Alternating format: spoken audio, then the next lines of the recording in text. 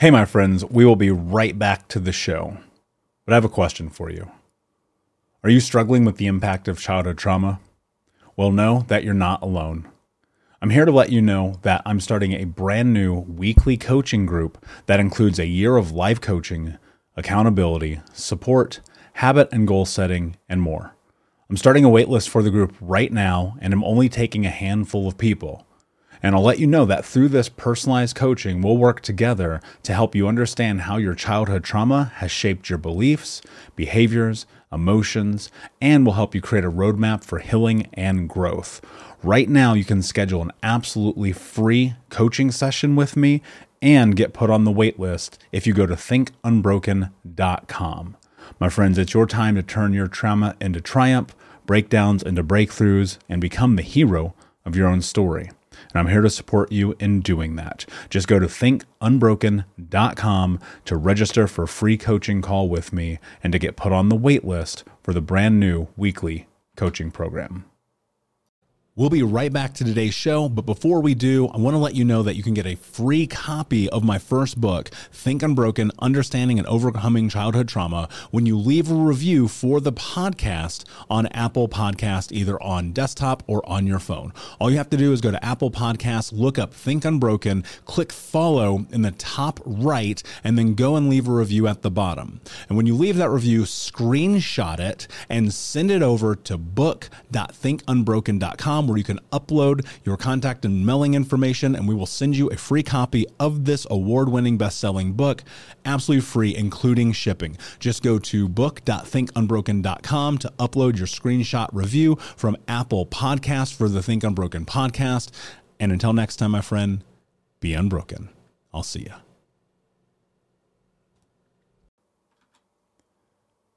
Hey, my friends, we will be right back to the show. But I have a question for you. Are you struggling with the impact of childhood trauma? Well, know that you're not alone. I'm here to let you know that I'm starting a brand new weekly coaching group that includes a year of live coaching, accountability, support, habit and goal setting, and more. I'm starting a waitlist for the group right now, and I'm only taking a handful of people. And I'll let you know that through this personalized coaching, we'll work together to help you understand how your childhood trauma has shaped your beliefs, behaviors, emotions, and will help you create a roadmap for healing and growth.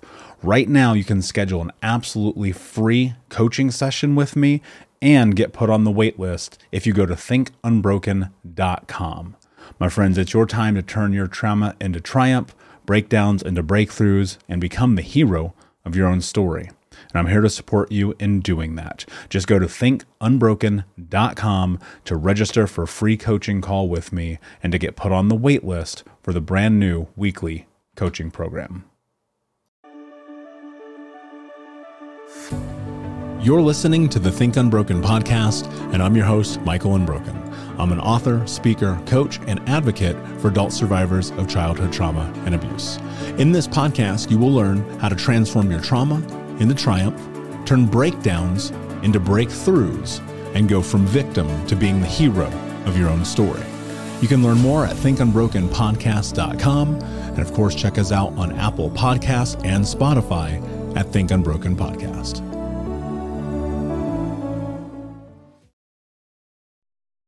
Hey, what's up, Unbroken Nation? Hope that you're doing well wherever you are in the world today. Today's episode is going to be a little different than usual.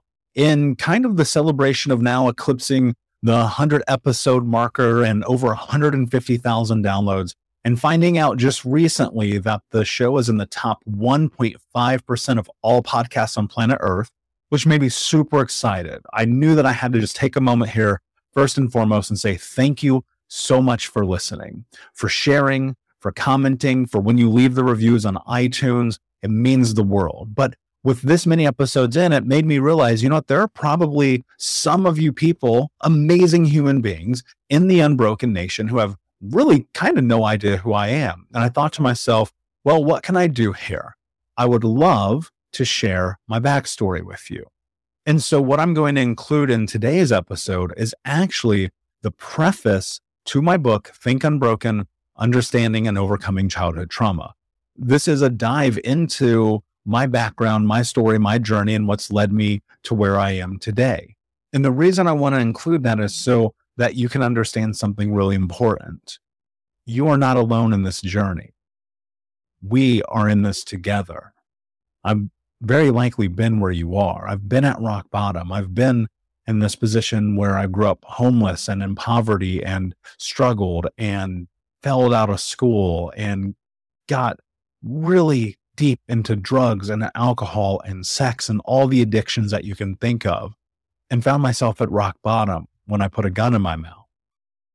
And so let me tell you this. I believe that we all are capable of healing. We all are capable of growing. We all are capable of changing and doing the thing that I always say is possible, becoming the hero of our own story. Now, that journey is not always easy. I'll be the first one to admit that, but I do know that it is possible, especially with support. And so the reason why I wanted to share the preface of the book with you and the background of my life story was just so that we could have some connection together. So as we head forward and to the next 100 episodes and the next 1,000, and hopefully in time, millions of listens and a major impact around the world, that we can have some connection. And it means the world to me that you listen. It truly does. It takes a tremendous amount of effort to put this show together, to have these amazing guests. And so I have a massive amount of value for you and your time. And I just wanted to have a moment here and say thank you. And when you leave the reviews, it means the world to me. I literally go and read all of them.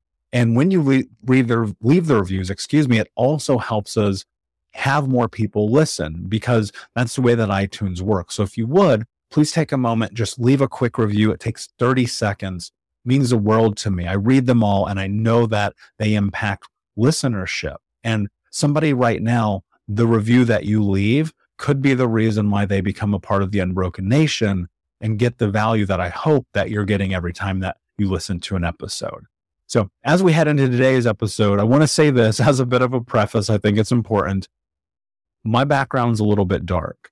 My history, like many trauma survivors, is a bit dark. It gets a little grimy down there. This episode is not to be listened to with children around. I will tell you that. And as a bit of a forewarning to you, there's a lot of honesty in what you're about to listen to about my story, about my journey, and about what brought me to where I am today.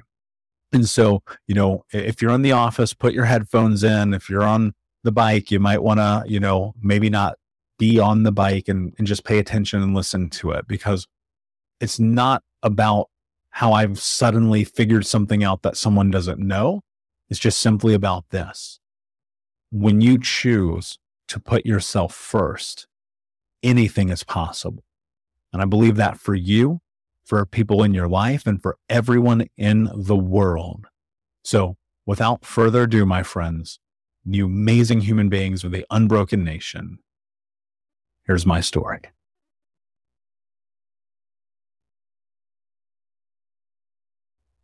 Preface. Downhill, head on. This crash is coming slowly. Move. Or watch the slow death of your way of life. There's a science of fear.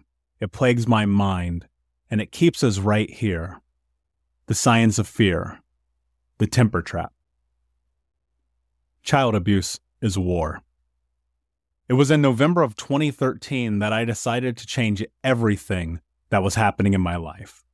I was 150 pounds overweight, cheating on my girlfriend, sick with a bacterial infection from drinking too much, smoking almost 2 packs of cigarettes a day, and getting high from the moment I woke up to the moment I went to sleep. I was thriving as a wedding photographer, building an e-commerce clothing brand, and working a third job to cover the expenses of the second business. To say the least, I was a workaholic, consumed with a million projects, which meant I didn't have to be alone with myself or my girlfriend. Photography led me down an incredible path, but required all of my energy. I was working with huge companies and getting recognized for my talent in multiple publications. The business part of my life was great, but my personal life was a disaster. In a word, my life was chaos. One morning, everything changed. I woke up and my lungs were on fire. My head was pounding, my body was shaking, and I felt the most lost I had ever felt. Feelings of guilt and shame spun around in my head like a police siren after getting extremely intoxicated and cheating on my partner again. The pain of knowing that I was sabotaging my life again left me feeling like a total loser, which in turn was sabotaging my life. I was in the vortex. The voice inside screamed, "You are a loser. Look at your life. You are a piece of shit." It was hard to argue with the voice in my head because it was telling the truth. It's impossible to lie to ourselves, and sometimes self-talk is right. The vibration in my body screamed help, and I didn't know if I was having a panic attack, dying, or both. At 28 years old, it felt like I was on the precipice of my demise. This wasn't the first time that I had taken a can of gasoline, doused my house, and struck a match. I was a regular pyromaniac when it came to burning down the things that I loved, myself included. Self-destruction and numbness was more comfortable than feeling the consequences of my actions, or love, or kindness. That morning, as I was getting ready to head out to another wedding expo, I walked into the bathroom and did something that I had never done before. I went to the mirror and forced myself to look into my own eyes. To this day, I have no idea why I did that. My eyes were sunken, my skin jaundiced, my teeth yellowed, and the round, smushed face in front of me resembled that of someone else. That morning was the first time in my life that I ever really looked at myself. And I was so incredibly embarrassed and ashamed of the person I saw looking back. I was a master of deception and crafting tales, hiding the truth from myself, and orchestrating bull. But I couldn't hide that the darkness inside was manifesting on the outside. There was nowhere to hide from the shame and embarrassment of being 150 pounds overweight as I struggled to button the size 4XL shirt and wrap size 47 pants around my waist. There was nowhere to hide from the truth that I was drinking and smoking myself to death, that I was running from intimacy, vulnerability, compassion, and that I was terrified of my own potential. Trauma, by definition, is a deeply disturbing or distressing event, and I was forged in its fire. I was a living and breathing, real-life caricature of trauma. The person in that mirror was not the real me, and I knew it. My journey is not dissimilar to that of millions of people around the world. I grew up in chaos. My mother, Donna, was a drug addict and alcoholic. She cut my finger off when I was almost 4. She claimed it was a bicycle accident, but my grandmother told me otherwise. I will never know the truth. She was a narcissist, a liar, a thief, and ultimately a victim of the same abuse that my brothers, sister, and I suffered. She was cold, manipulative, callous, cruel, narcissistic, bipolar, manic depressive, suicidal, and only out for herself. She always put herself before her children. She often walked about the house naked and high. It wasn't until I read The Truth by Neil Strauss that I came to understand that our relationship was covertly incestuous due to her often sleeping nude next to me when my stepfather or other men were not around, crowning me the man of the house, rewarding me for being her big man, and often using me as an in-between for her relationships. I learned to become a master manipulator, liar, and thief from watching her coerce her way through life while weaving countless webs of deceit to get what she wanted from other people. I believe that it was her own abuse which led her down a path of self-destruction, and it rubbed off on my siblings and me. Our home was just another example of intergenerational child abuse manifesting itself. Drugs weren't uncommon in my home. I'd always seen my mother popping pills, and her weed and alcohol stashes were easy to find. Sometimes there would be more prescription bottles strewn across the floors of our house than food. My mother's addiction lay at the bottom of those little orange vials with white caps. She did have some medical use for them, but more often than not it was her way of coping with the world. Sadly, she chose those bottles over the well-being of her children, and on more than one occasion it was me sprinting to the phone to signal for help as she grasped for her life, overdosing again and again. When I was 16, I had enough of my mother putting drugs before me and using my brothers and me against each other. With the help of my grandmother, I filed a restraining order against her and my stepfather. The next year of my life would turn out to be the best of childhood. I excelled in sports, had straight A's, and met the first girl that actually liked me back. I can pinpoint the impact of the relationship with my mother and stepfather as a direct corresponding factor in my grades. Teachers often thought that I didn't care or had a learning disability, but the truth is my brain and body were consumed in fear and toxic stress. When I was 18, I made a decision that I felt was the only choice I could make for self-preservation. I told my mother that she and I would never speak again. Earlier that night, I had to physically defend myself from her after she attacked me in my sleep. Until that night, I had never hit her, even in self-defense, but her drug-fueled attack was the last straw. I only saw her a couple of times after that night. From 18 until the day she died, I had almost no contact with her. Ultimately, those little, round, oval, and triangle-shaped pills would take her life. My father, Michael, who I am named after, abandoned me when I was barely 2 years old. When people ask me about him, I tell them that I never met him. But that is not entirely true. The truth is that I did meet him around my 5th birthday. He picked up my brothers and me from the rundown apartment we lived in on the west side of Indianapolis with my mother and our mutt mixed breed dog, Wolfie. He took us to the shopping mall on the north side of Indy to buy us presents, or at least that is what we were told was going to happen.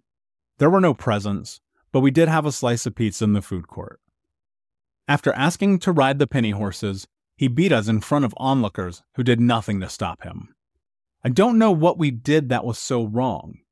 I will never forget that day. That is my only memory of him, and to carry his name is a burden that I often feel. Part of me has always thought that I would change my name, and the other part of me wants to prove my strength despite him. My stepfather, Sebastian, was hyper-abusive and liked to torture me by flicking me in the head, calling me fat and worthless, and hitting me for asking questions. He once slammed me into the living room closet door when I confused the word Pisces for feces as I tried to read my baby brother's horoscope from the Indy Star Sunday paper. My youngest brother is his only biological son, and the only one that didn't suffer. My stepfather found joy in dragging my brothers and me out of our beds and beating us. He would scream, "Keep crying and I'll give you something to cry about." Eventually, I learned to stop crying and accept pain as a way of life. I used to think that my childhood officially ended the night that he beat my brothers and me so hard that I passed out on the kitchen floor after putting wet dishes away in the cabinet. The punishment I endured for simple mistakes of being a child were harsher than most people who commit rape and murder. I could handle the torment and bullying at school because I knew I got to go home. At school, I was an easy target. I smelled like piss, wore hand-me-downs, and had the temperament of a toddler. The abuse and torment I experienced at home would shape the next 2 decades of my life. The only solace I had were the nights that my stepfather was gone and working hundreds of miles away as an over-the-road truck driver. Hearing his car door close in the driveway announcing his arrival was always the most terrifying moment as a child. I never knew when he was going to be back from a trip. Well into my 20s, the sound of a car door closing would send me sprinting to the window to look out. I knew that the time between that door closing and him getting into the house was enough to stuff a teddy bear into my underwear and to take the brunt of the punishment that I surely was about to receive. At 6'4" and over 200 pounds, he packed a punch, and I felt it more than I care to remember. Between being locked in closets, having my head slammed into walls, beaten for mispronouncing words, and constantly walking on eggshells for fear of his wrath, I was in a constant state of fear. There were no days off, and holidays were even worse. I'll never forget the Christmas that he got us new bikes, which were taken away only days later. We were too stupid and retarded to deserve them. My nights were robbed of sleep, and my days were filled with vicious attacks. It was never enough to be hit once or twice. The good beatings never seemed to end until I was on the ground in the fetal position grasping for air. Today, as I stand at 6'4" and 200 pounds, I know my strength, and I can't imagine a more cowardly act than hitting a child or making fun of them for wetting the bed. I wet the bed until my late teens because my nervous system was completely and utterly. I know that, like my mother, his childhood must have been filled with torment after torment. On some of the summer days during school breaks, we would stay with his mother, Mary, who babysat my brothers and me along with her 4 foster children. The way she treated those children is on par with the worst horror movies I've seen. She treated her foster children worse than my brothers and I were treated by her son, my stepfather. They were starved, beaten, and embarrassed on a daily basis.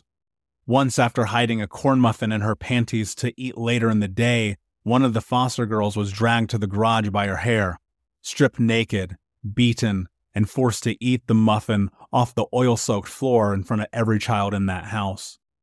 This was so common that I wasn't shocked. I've encountered so many terrible and misguided people, but she was evil in ways that I didn't know a person could be. After being evicted again, we moved into Mary's house. It was like living in the walls, the smells, and the feeling of hearing the screams of those tortured foster children haunted me every night. It was a real-life haunted house, and for years, I was forced to call it home. All of my experiences have taught me that child abuse is not sporadic, and I would argue that abuse is a learned behavior repeated generationally, time and again. I read somewhere recently that hurt people. It only makes sense to me that being a practitioner of abuse is embedded in the abused. I grew up in the Mormon church. And since we were often homeless or deeply impoverished, the church parishioners would take us into their homes and offer us tithes to cover electric and water bills. It was during this time that I was molested by one of the ward's mothers. When I shared this with my mother, she told me that I wasn't allowed to say a word. A few years later, when I mentioned it again, she told me that it didn't happen and that I was a liar. I carried the shame of that experience for decades. I saw the worst parts of the church and witnessed other children being hurt and abused when my brothers and I would stay with them. When my mother was gone on a binge and my stepfather out of town, I would find myself staying with different families from the Brownsburg ward of the Church of Jesus Christ of Latter-day Saints.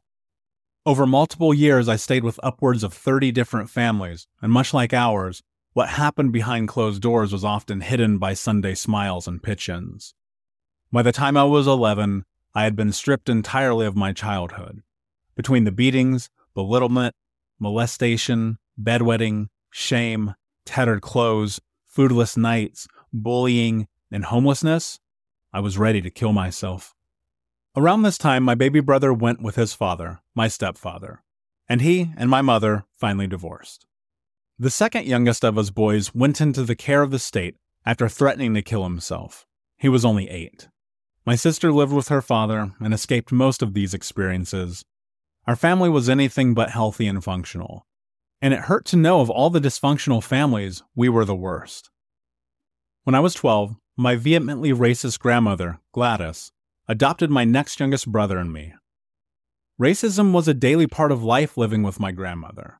It was not uncommon for her to scream spick, Jap, nigger, coon, Jew, beaner, and a litany of other diatribes out the car window or under her breath at the grocery store. It wasn't until my last few years of high school that the direction of her racism changed and began to directly impact my brothers and me. By the time I was a senior in high school, she would often say, "I guess you want to go to prison with those nigger friends of yours," and "I didn't raise you to be another one of these black bums." This would be the downfall of our relationship, and one of the major reasons that I removed myself from her in the same way I had my mother. Looking back, and knowing that a copy of Adolf Hitler's autobiography and manifesto, Mein Kampf, was in the living room, I was not surprised by her racism. I will forever be thankful to my grandma for taking me in. However, being a biracial teen in a racist household in an almost all-black neighborhood led to a full-on identity crisis in high school that would take me another 10 years to sort out. High school was certainly no walk in the park. While I did well in sports, the dog-eat-dog, prison-like environment at my school, one of the worst in America, drove me to stay intoxicated as often as possible. In fact, Northwest High School had such a deplorable graduation and pass rate that it was listed as a dropout factory in a study at Johns Hopkins. It has since been shut down due to budget deficits and declining enrollment. In high school, I was deep into using and selling drugs, breaking into houses and cars, committing robberies, skipping, getting into fights and hurting people, and honing my skills as a con artist. In essence, I was a full-on product of my environment. I started drinking daily before I graduated, and the sad truth is that a lot of us did. I was on a one-way path to being kicked out of school, but there were two teachers who, without question, impacted the direction of my life. Mr. Hollingsworth was the only man in my life that instilled any sense of belief in me. He made me feel valued and believed in my talent on the wrestling mat and in school. He was the only person to ever recognize that something bad had happened to me, and the only person to tell me that I was going to do something important with my life. His support will never be lost on me, and I am forever grateful. My life seemed to be headed towards total collapse, but by sheer luck, I had another amazing teacher who taught me the most important lesson I have ever learned. Mr. Brown was the kind of teacher that had seen everything, and I'm sure I'm not the first or last kid to try to win him over in an effort to get out of showing up.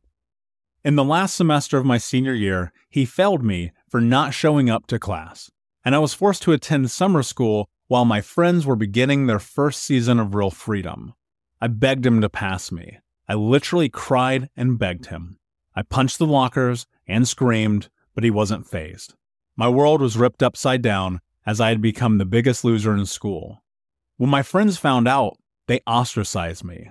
I was now the laughingstock of a school of laughingstocks. What they didn't know, and what I hadn't yet realized, is that trauma was guiding every action in my life. What Mr. Brown did was not only courageous, but to this day, the single most important thing that anyone has done for me. What he did was teach me that I can't get by in life on my charm and good looks. He taught me that if I want something, I have to work for it. After not being able to get into the military because of my medical history, I spent the next couple of years chasing girls, working in restaurants, and partying until 6 a.m. I had no regard for my own well-being or those around me, and constantly put myself and others at risk as I rode the spiral of sex, drugs, and booze. Like I was Tommy Lee of Motley Crue. In full disclosure, Tommy Lee was my idol as a kid. I knew that I was destined for something outside of homelessness and abuse, but I didn't know how to get there except through money and power. I made a decision that I would do whatever it took to legally make a six-figure income by the time I was 21. I assumed that the way out of poverty and the insanity of my youth was money. So I worked my ass off until ultimately finding success in corporate America at one of the largest insurance companies in the country. At 21 years old, I was making more money legally than anyone I knew, but the income only exacerbated the stirrings of darkness awaiting deep within me. Eventually, I would walk away from that six-figure lifestyle to chase my dream of becoming a professional photographer. Pursuing my dream of photography didn't change the fact that the demons were encircling me and would soon engulf my soul. On my 26th birthday, I put a gun in my mouth as my girlfriend pounded on the bathroom door, begging me not to kill myself. I will never forget the taste of the cold metal against my tongue. I pulled the trigger, but the pin didn't strike the bullet casing. A failure to fire. I had guns in my life since I was a child, and I will never understand why that round malfunctioned. 2 days later, I went to the firing range, and the same gun worked like new. Fast forward 3 years. My photography and e-commerce businesses were booming, but everything else around me was in shambles. My relationships were a total lie because I was addicted to sex, porn, and was surrounded by toxic people who encouraged me to continue down the path I was on, instead of getting my together. Being young with money opens the world to the best and worst possibilities, and I chose to swim in a pool filled with alcohol and drugs. I was drinking and getting stoned every day. I was addicted to feeling numb. and I only cared about getting. I sought validation from every external source I could find. I was in the worst shape of my life, weighing in at over 340 pounds. In addition to being morbidly obese, I was smoking 2 packs of cigarettes a day. I was depressed, anxious, having panic attacks, and suicidal thoughts. I felt like complete shit. I couldn't face the cold hard truth that I needed to stop making excuses and take my life back. After another drug and alcohol-fueled night, I woke up hating myself. I hated who I was and who I had become. As a child, I promised myself that I would be better than the people who brought me into the world. I'd broken that promise to myself. I decided in a single moment that everything had to change. This was my mirror moment. That was 7 years ago. There's a lot to be said about the impact of our past and the way that it shapes us into the people we are and will become. But more often than not, it's a crutch and an excuse. I no longer seek validation for my existence through external sources, and have found a real and true love for myself. I'm no longer playing the victim.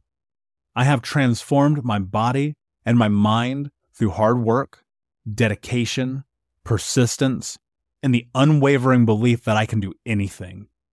One of the hardest truths that I had to admit to myself was that vicious and undeserved trauma happened to me again and again.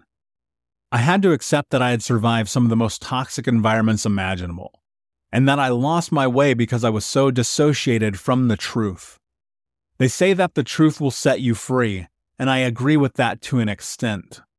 The part that they leave out is that you have to acknowledge and feel the truth if you want to be released from its grasp. Today, I educate people around the world on the effects of trauma and how to get out of the vortex, take their lives back, and become the person that they know they are capable of being. The most critical piece of being is taking the first steps towards healing. When I look back at that moment in the mirror, I am reminded of the promise I made to myself. I promised myself to stop making excuses. I would do anything to get healthy, including leaving everything behind to start over from scratch. It's not that I was running from who I was running towards who I wanted to be. What I didn't know was that the road to recovery and healing would be more daunting and confusing than the actual trauma itself. Surprisingly, the process of discovering who I am was more complicated than being the person that the world wanted me to be. The day everything changed, I acknowledged that I was responsible for creating the Michael I saw staring back at me. The Michael that stands in front of me today is the same, but with one huge difference. Today, I love myself. I love my strength, courage, personality, body, heart, and mind. I had to walk over the fiery hot coals and smoking ashes of the flames that once engulfed me because that was the only way I could create who I am today. When I look in the mirror now, the wailing police sirens have turned into a powerful yet gentle whisper of a breeze that tells me, you are strong, you are capable, you are loved. It is through your story that others will find their light. It is through your power that change will happen. Go forward without fear, because today could be the best day of your life. Trauma doesn't give a about where you live, what color your skin is, how much money you have, or your status in society. As many as 70% of adults may be survivors of trauma. My mission is to guide survivors of trauma by connecting them with the warriors that they genuinely are. The battle against trauma is one that must be faced together, and it's easier to do it with a team by your side. Society may have once labeled me as an outcast, a loser, a drunk, a stoner, a liar, a cheater, and a thief. And those labels were all true. However, the one label I have always rejected was being called broken. I never felt broken, but I longed for someone to show up and guide me through the healing process. They never came. I decided to write this book because it is what I needed when I started my journey. I hope that you find it to be the same. I am here for you. We are in this together. We are not alone. We are the unbroken. Thank you so much for listening to Think Unbroken. Please share this episode with someone who could use it and help us move forward in our mission of ending generational trauma in our lifetime. And if you would, please take 5 seconds to pop on iTunes or Spotify, hit that 5-star, leave a review, and you can also reach out to us on social at Michael Unbroken or at Think Unbroken. And of course, you can check out our YouTube channel at Think Unbroken. Thank you for being a part of Unbroken Nation, my friends, and until next time, be unbroken. Hey, my friends, we will be right back to the show. But I have a question for you. Are you struggling with the impact of childhood trauma? Well, know that you're not alone. I'm here to let you know that I'm starting a brand new weekly coaching group that includes a year of live coaching, accountability, support, habit and goal setting, and more. I'm starting a waitlist for the group right now, and I'm only taking a handful of people. And I'll let you know that through this personalized coaching, we'll work together to help you understand how your childhood trauma has shaped your beliefs, behaviors, emotions, and will help you create a roadmap for healing and growth. Right now, you can schedule an absolutely free coaching session with me and get put on the wait list if you go to thinkunbroken.com. My friends, it's your time to turn your trauma into triumph, breakdowns into breakthroughs, and become the hero of your own story. And I'm here to support you in doing that. Just go to thinkunbroken.com to register for a free coaching call with me and to get put on the wait list for the brand new weekly coaching program.